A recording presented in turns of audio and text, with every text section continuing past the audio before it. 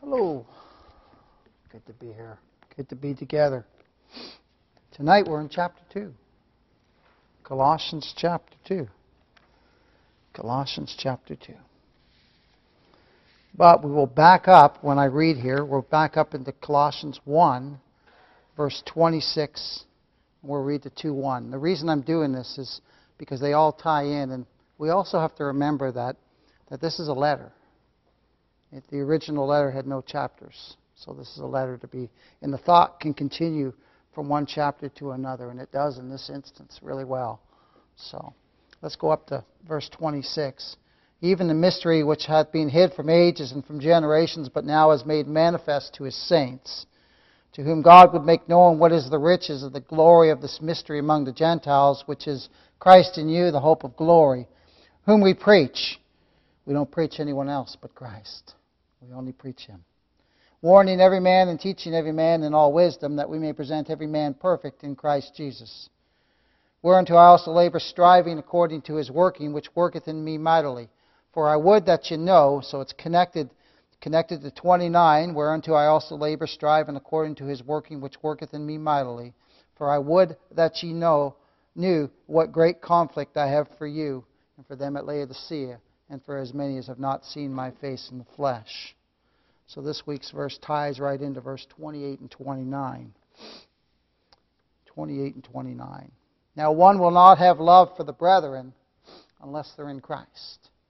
One will not have love for the brethren unless they're in Christ. And all we need to know that's true is to look back at how we were before the Lord saved us. We did not love the brethren.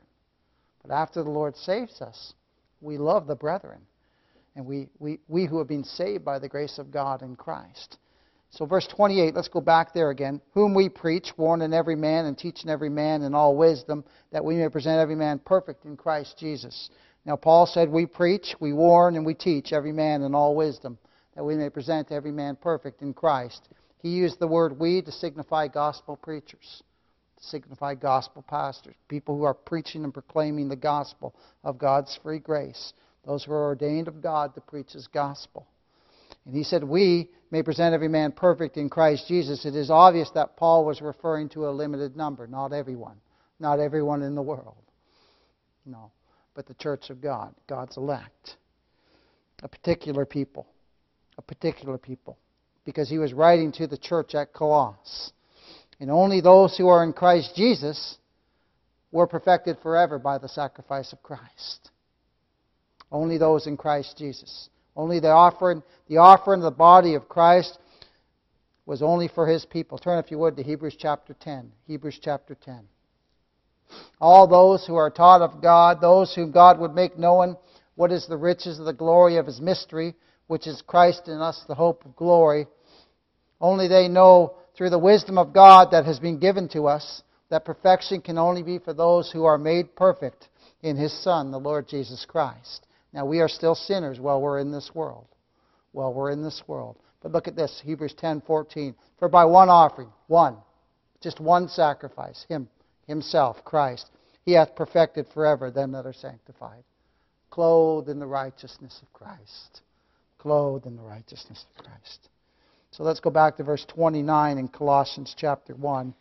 It says, whereunto I also labor, striving according to His working, which worketh in me mightily. Notice here the strength did not come from Paul. Not at all. We can do nothing in our own strength when it comes to the gospel and laboring for the Lord. Oh, we must be strengthened by the Holy Spirit of God, or it's all for naught. It's all for naught.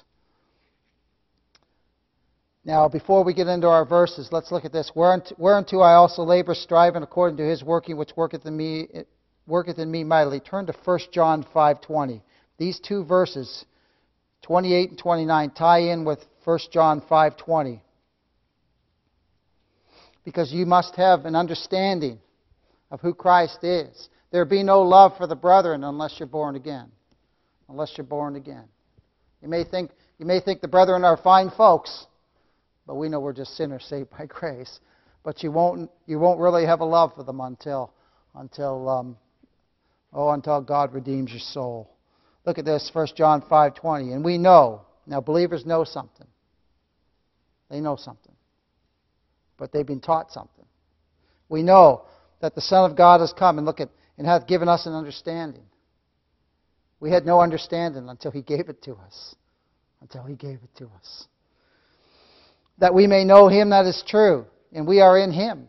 I'm crucified with Christ, nevertheless I live. Oh my.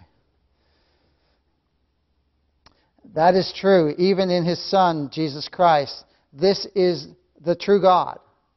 All other gods are false. All of them. Every one. Except for Jesus Christ. He is the true God. And eternal life. There's only eternal life in Him. Anyone else outside of Christ who's trusting in anything else is perishing in their sins. If they step into eternity. If they die and step into eternity, they perish in their sins. Outside of Christ. There's only eternal life in Christ. He is the true God and eternal life. It's nowhere else. So He's the key to understanding Paul's love for the brethren. Christ. He's the key. Christ is the key. He's the key to all the Scriptures. He's the key. Without this, without Christ, everything's just window dressing for sinners. Just empty, hollow words. Just empty, hollow words. Scripture says there, we know. We know. The believer in Christ knows something because they've been given an understanding, as I said. The understanding of the mystery spoken of in Colossians chapter 1. Made manifest to His saints. Made manifest. Given an understanding. Oh, it's amazing. Like Brother Tim said, it's amazing grace. From beginning to end. From beginning to end. It is absolutely amazing that God would reveal Himself to sinners. Oh my. So the mystery in Colossians, spoken of in Colossians, being revealed to the believer. God, the Holy Spirit, has given the believer in Christ an understanding of who Christ is. Think of this. You who believe, you have an understanding now of who Christ is. You didn't before, did you? We may have been religious. We may have thought we knew who He was. But when He revealed Himself, we're given an understanding of who He is and of what we are. And of who we need. Of who we need. We need Christ desperately. Desperately we need Him. So He gives us an understanding. He gives us an understanding about Him as substitute. That He's the sinner's substitute. I didn't understand that before the Lord revealed it. I didn't understand that His law must be satisfied. Did you? I had no idea. Until He revealed it. Until He revealed it. And then we tremble before the law of God. And then we look to the substitute. We look to the one who fulfilled that law and took that wrath in our place. Oh my. We've been given an understanding, beloved. We've been given an understanding. The Lord Jesus Christ is a substitute of His people on Calvary's cross. And in Him we have eternal life. It's nowhere else. It's nowhere else. Folks are trying out in this world. Folks are trying. They're trying and they're trying and they're trying. And they're going to, if they keep trusting in themselves, they're going to perish in their sins. But the believer who trusts in Christ, in Him is eternal life. In Christ and in Him alone. We have cast all our works aside. God incarnate in the flesh. The Lord Jesus Christ also acknowledges that Christ is God. Did we know that He was God in the flesh before He gave us an understanding? I didn't know. Now I rejoice. God, the Almighty God, incarnate in the flesh. The Creator, when He spoke everything into existence, was my substitute. Oh my, my. Why was it necessary that Christ come and die upon the cross? Because God is holy. Because God is holy. He's so holy. And we are sinful. We are so sinful. And in order for God to bring us to where He is,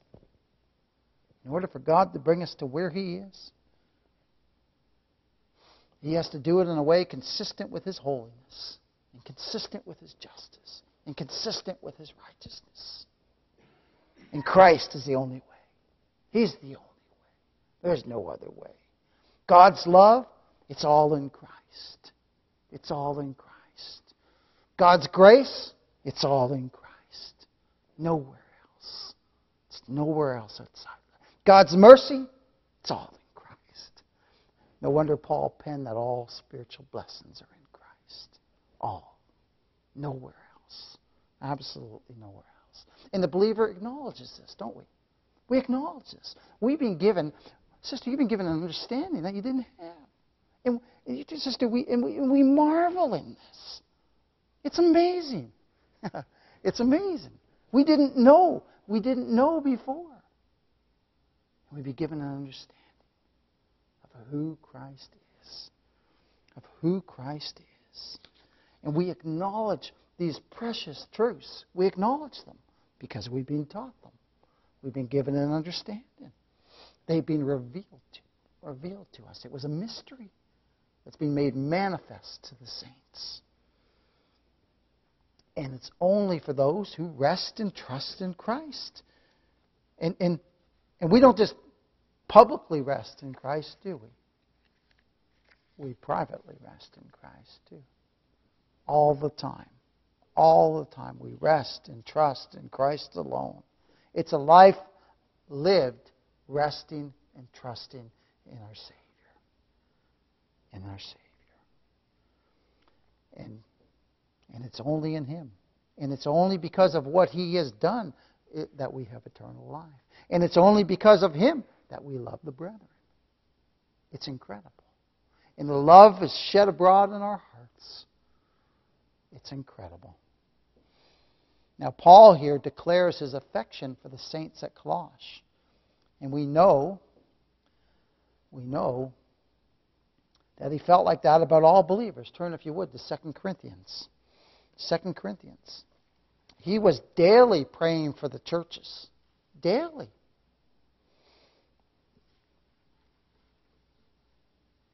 And put your finger in Acts too, I'm sorry. Acts chapter 22 and 2 Corinthians 11:28.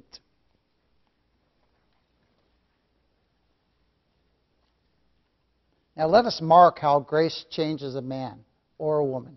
Grace changes men and women. Changes us completely. Because let us mark this. This was the same man who persecuted the church.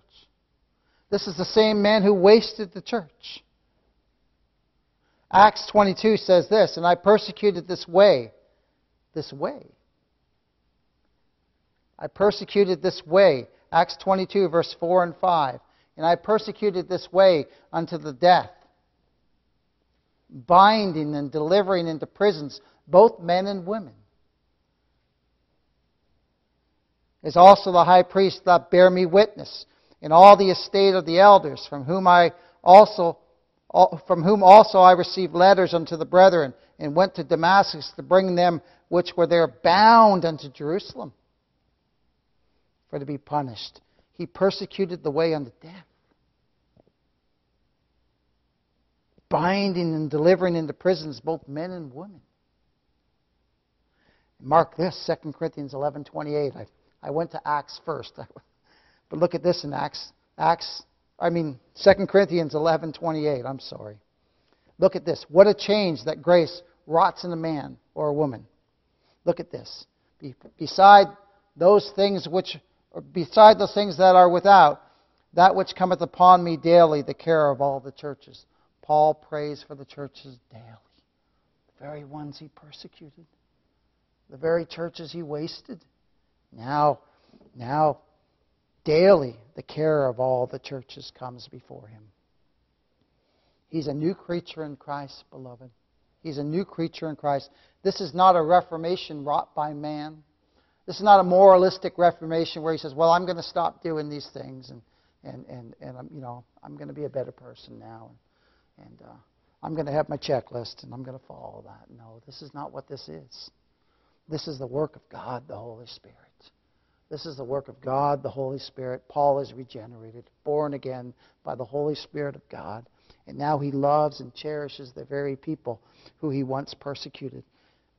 Only God can work a change like that.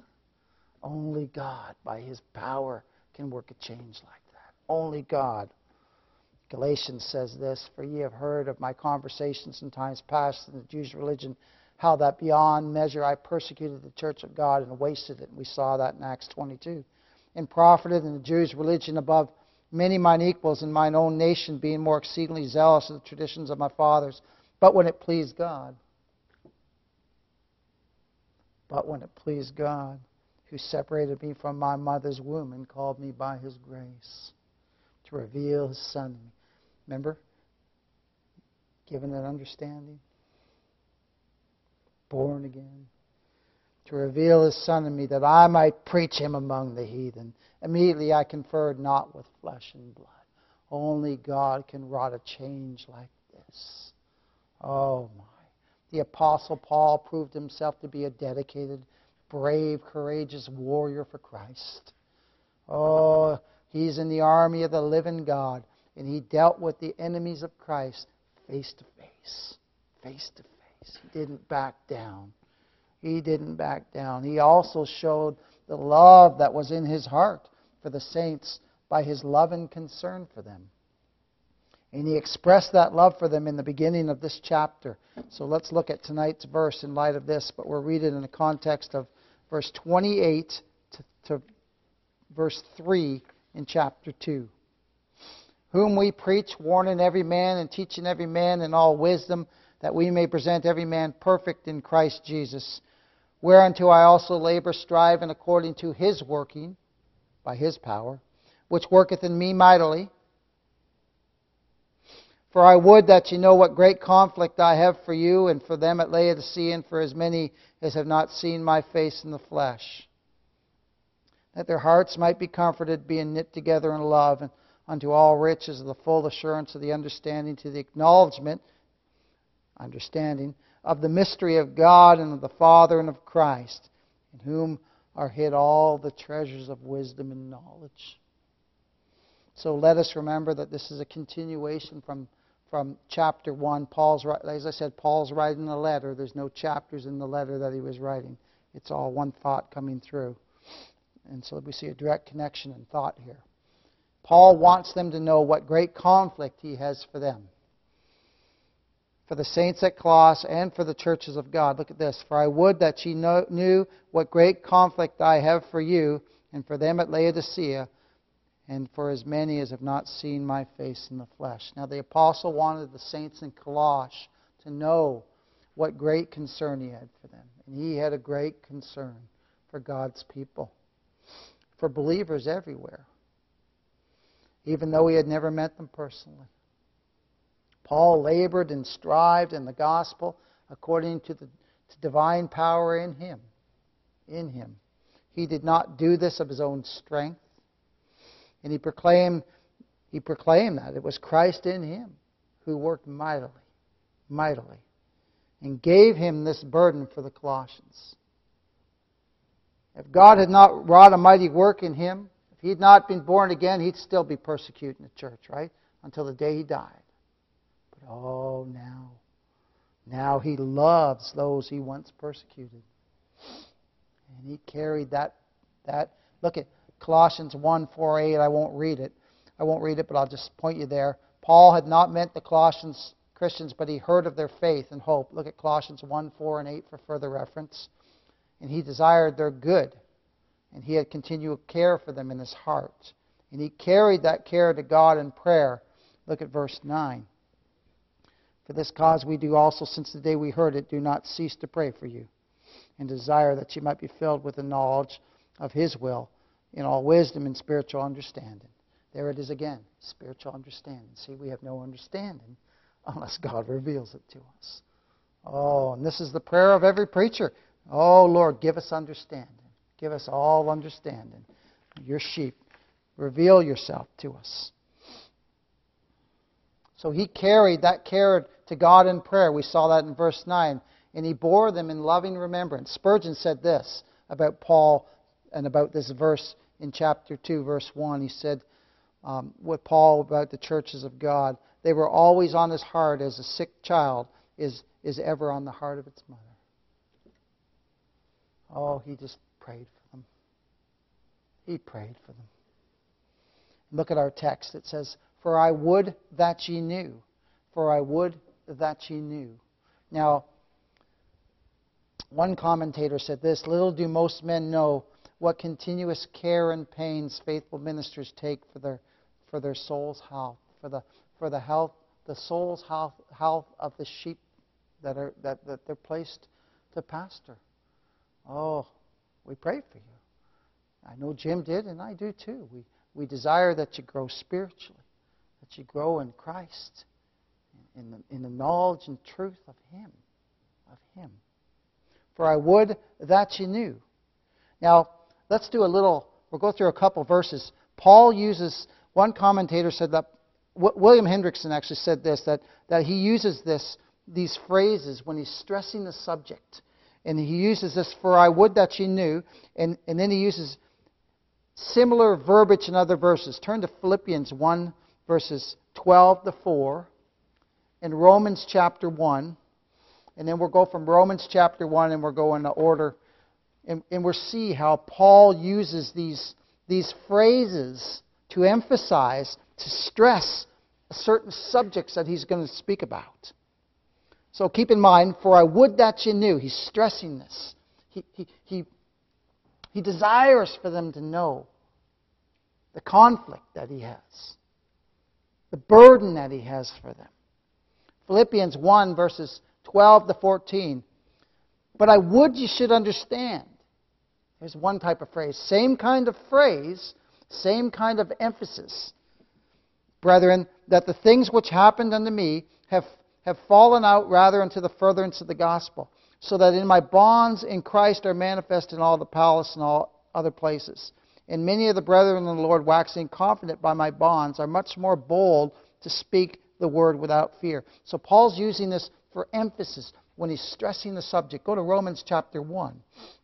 Now he uses a different phrase here, and we'll see it repeated multiple times. But again, William Hendrickson said he's using this to stress the topic that he's about to embark upon.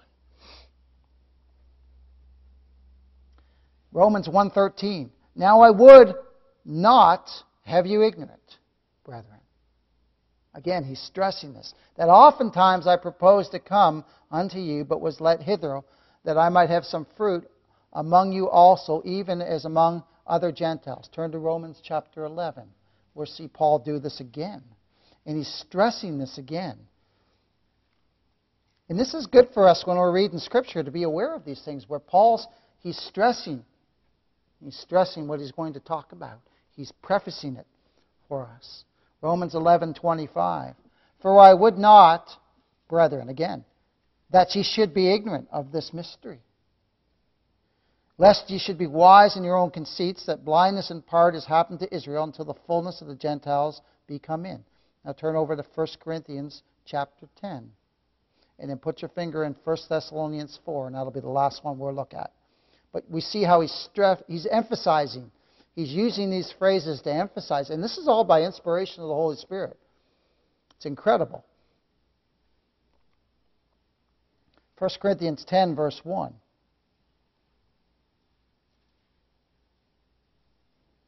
And so keep in mind what our text says. For I would that ye knew. So again, he's emphasizing again. 1 Corinthians 10:1. Moreover, brethren, I would not that ye should be ignorant, how that all our fathers were under the cloud, and all passed through the sea. Again, I would not that ye should be ignorant. Again, he's stressing that again. And then over in 1 Thess 4:13. Same phrase again.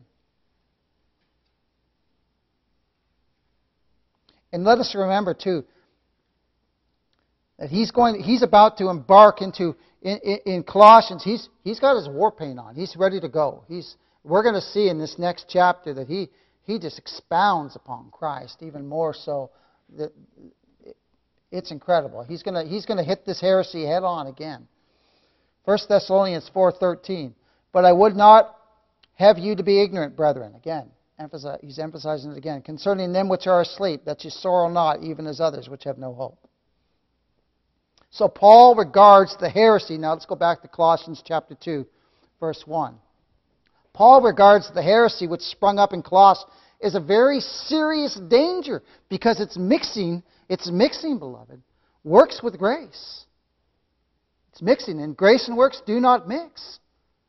Not at all. It's either 100% grace or it's works. And that's it. There's nothing to be added to it. You put a drop of works into a well and you polluted the whole well of grace. For I would that you knew. For I would that you knew. What great conflict I have for you and for them at Laodicea, and for as many as have not seen my face in the flesh. Now, let's note Paul's concern for the church at Colossus and the church at Laodicea.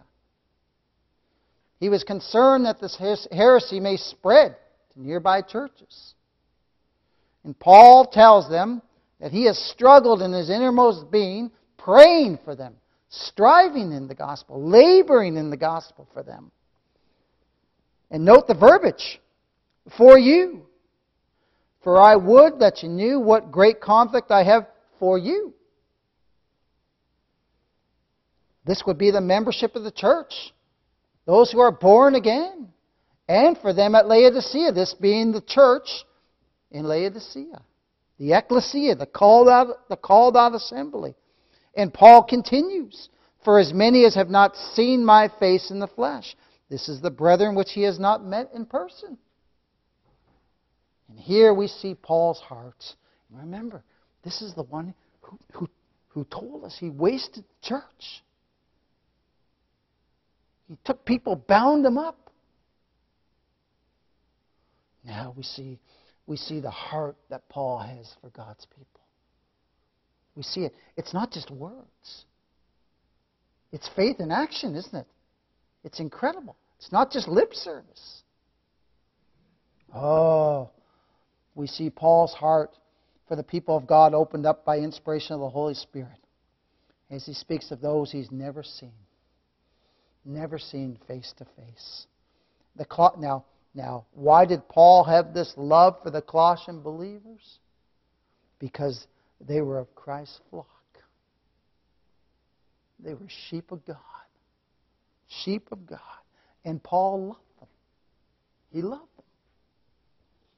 I ask you, who've been redeemed by Christ, is it not so of Christ himself to us?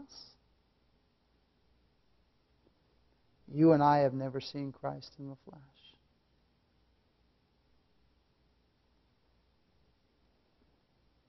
But can we not say along with Peter, whom heaven not seen, ye love? In whom, though now ye see him not, yet believing. Ye rejoice with joy unspeakable and full of glory.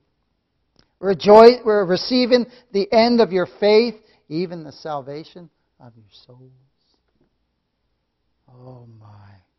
So Paul here prays for the church at Colossus and at Laodicea, which was about a dozen miles, the commentators were saying. About a dozen miles. That's a long way to walk when you're walking. A dozen miles from Colossus. And he lifts them up to Christ. And as I said, let us remember to contrast this with Paul, who persecuted the church. Now he loves the brethren. Now he loves them. He loves them. He's a new creature in Christ, born again of the Holy Spirit of God. And the new heart that God had given him moved Paul to offer up earnest, sincere prayer for God's children. The word conflict means to endeavor, to accomplish something. For I know what great conflict I have for you and for them at Laodicea, and for as many as have not seen my face in the flesh. The word conflict means to endeavor, to accomplish something, to strive, to fight, to labor fervently. Paul loved God's people, and he wanted the saints of God to know that he was earnestly and sincerely praying for them. As I said, it was not just words. It flowed from a redeemed heart. From a redeemed heart. Born again by the Holy Spirit of God. To those who also had been redeemed by the blood of the Lamb. Oh, greater love hath no man than this, eh? And we, in the love that we have for the brethren, the love that we have for Christ, is nothing compared to the love that Christ has for His people.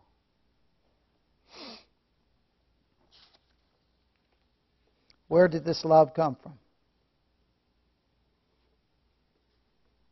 Where did this love come from that Paul had for the people of God? Where did the love we have for the brethren come from? Oh,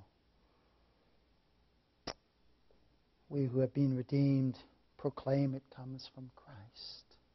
It comes from the Holy Spirit of God working in us, as He does for every single believer.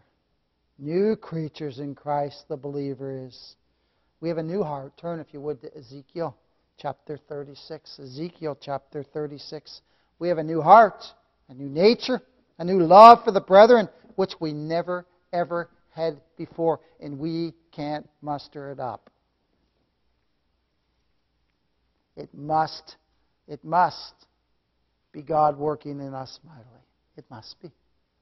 I was talking to Sister Ruth, and I had been talking to Norm, and I shared that with you about the vine and the branches. And Norm and I were talking yesterday, and Norm said, there is no fruit on the branches unless it's in the vine. Everything comes from the vine. We're just attached. All the fruit comes from that vine. It all comes up and through and out, and there's the fruit. And we see that in Colossians 1:29, don't we? God working mightily in us. In us. Sinners. Saved, redeemed sinners. It's incredible. It's absolutely incredible. Look at Ezekiel 36, verse 26 to 28. A new heart also will I give you. God gives His people a new heart. Not a physical new heart. Oh, but a heart that seeks Him. A heart, beloved, that hungers and thirsts for righteousness. We never had that before. Oh my. A new heart. A new heart. And a new spirit will I put within you. You see how religion's got it backwards? And I'll take away the stony heart out of your flesh. And I'll give you a heart of flesh. And I'll put my spirit within you. And cause you to walk in my statutes. And ye shall keep my judgments and do them. And ye shall dwell in the land that I gave to your fathers. And ye, I love this. And ye shall be my people. This is God speaking. You shall be. What confidence for proclaiming the gospel. God shall get His people. He shall redeem His sheep. Every one of them. Ye shall be my people, and I will be your God. I ask you, beloved, you who trust and rest in Christ, is He not your God? Is He not your everything? So this love for the brethren that Paul has, when he says, for I would that you knew what great conflict I have for you and for them at Laodicea and for as many as have not seen my face in the flesh. This isn't something he could muster up on his own. We can't make it stronger on our own. God must cause it to grow.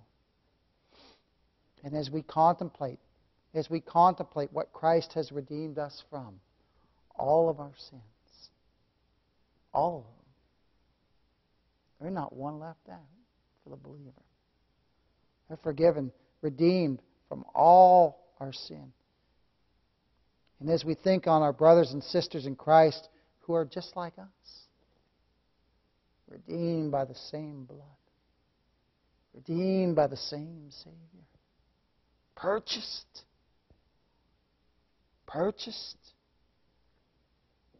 same Father, Same God who chose us in eternity. Same Holy Spirit within us. Oh, when we think on these things, it will make us grateful for one another. It'll make us grateful for one another as we quickly realize we are all taken from the same lump. Every one of us. Taken out of the same pit. You're mine. Oh my. Ye shall be my people, and I will be your God. My goodness. And this love that Paul has for the brethren, it's not lip service. You'll find that in religion. You don't find that in grace. No, this is real, true love that Paul has for the brethren. And Paul prayed for those who he was acquainted with, and he prayed for those who he was not acquainted with. And he prayed and he loved the brethren. Prayed for and loved the brethren. And God's people, we bear one another's burdens, don't we? When we hear one of us is hurting, we hurt with them. We cry with them. Bear ye one another's burdens, and so fulfill the law of Christ. Galatians 6:2. We bear one another's frailties. We bear one another's infirmities. We bear one another's weakness. And we all have them. Right? We all have them, don't we? Every one of us. Every one of us. We don't desert the brethren. We don't withdraw fellowship. We don't condemn them. Bear ye one another's burdens. Turn, if you would, to John 13. Look at this. Oh, love beareth all things, beloved. We do not withdraw our fellowship and condemn them. We bear these burdens by comforting the brethren, sympathizing with them, forgiving one another in genuine mercy. And in doing so, we fulfill the royal law of Christ. Look at this, John 13, verse 34 and 35. A new commandment I give unto you, that ye love one another. As I have loved you. And remember this, we who are redeemed. God loved us before we ever loved Him. My. Oh my. But He did, eh? He did. Oh my. That ye love one another as I have loved you, that ye also love one another. By this shall all men know that ye are my disciples, if ye have love one to another. And last week, beloved, we had an example of this in our church body. It was wonderful. It was wonderful. Love in action. Love in action. Not just in words. And I'll tell you, being your pastor, it was a great, great joy to see. It was incredible. And I know it's the grace of God working in us. And I rejoice. And I know y'all have been doing it for a long time. And I had heard about it. I'd heard about you from many preachers before I even came. And I'll tell you, it is an honor and a privilege to be your pastor. It really is. Now, the Apostle Paul's writing this under the inspiration of God, the Holy Spirit. And it was He is the one who placed this loving concern for the brethren within Paul's heart. It's Him. He does it for all those who've been redeemed by Christ. The loving concern that Paul had for the brethren was from God Himself. And God has the same concern for all the saints. We're His people. We're His people. He has the same concern for all the saints in every generation. What great comfort that brings us. Our God doesn't change. Not at all. As we journey through this life and through this world, as Brother Tim brought out, and the circumstances going on, and we look around and think, oh my. But we can rest. We can rest in our God. No matter what the circumstances are. And think of this. We may keep up a communion with the saints of God by faith, hope, and love, even with those churches and fellow Christians of who we have no personal knowledge of. And the ones that we have no conversation with. Think of this. We can think and pray and be concerned for those in Christ, even though those who are separated from us by great distance. And think of this. We do. As we pray for the missionaries that we send out. We've never met any of the folks they minister to. But we pray that God would use the preaching of His Word to bring in His sheep. Wherever gospel preachers are, wherever missionaries are, that we send out. And we've never met any of those folks, and yet they minister to them. And we pray that God would gather in His sheep. That God would gather in His sheep. We've never met any of these brethren in the flesh, but we will. Sister Marge has met some of them. My, oh my.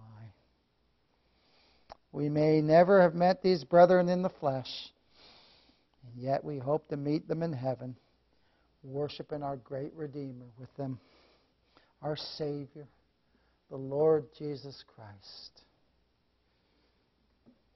Oh. Next week, and in the coming weeks, Lord willing, we'll look at the reasons why Paul had this great conflict. Why he had this great conflict and concern for the brethren. And we will see how Paul meets this heresy. He meets this heresy which sprung up in the Colossian church. He meets it head on. Head on. And that's how we are to meet things too. Error that springs up. Head on. Christ. All fullness is in Him. Nowhere else. Nowhere else. We meet it head on with the proclamation of the gospel. And we will have nothing else, will we? You don't want to hear anything else. I know you don't. Because I don't either. All we want to hear is the preaching of Christ. His free and sovereign grace proclaimed and what He's done for sinners. Oh, may God be pleased to bless the message. Let's go to the Lord in prayer. Heavenly Father, thank You for tonight.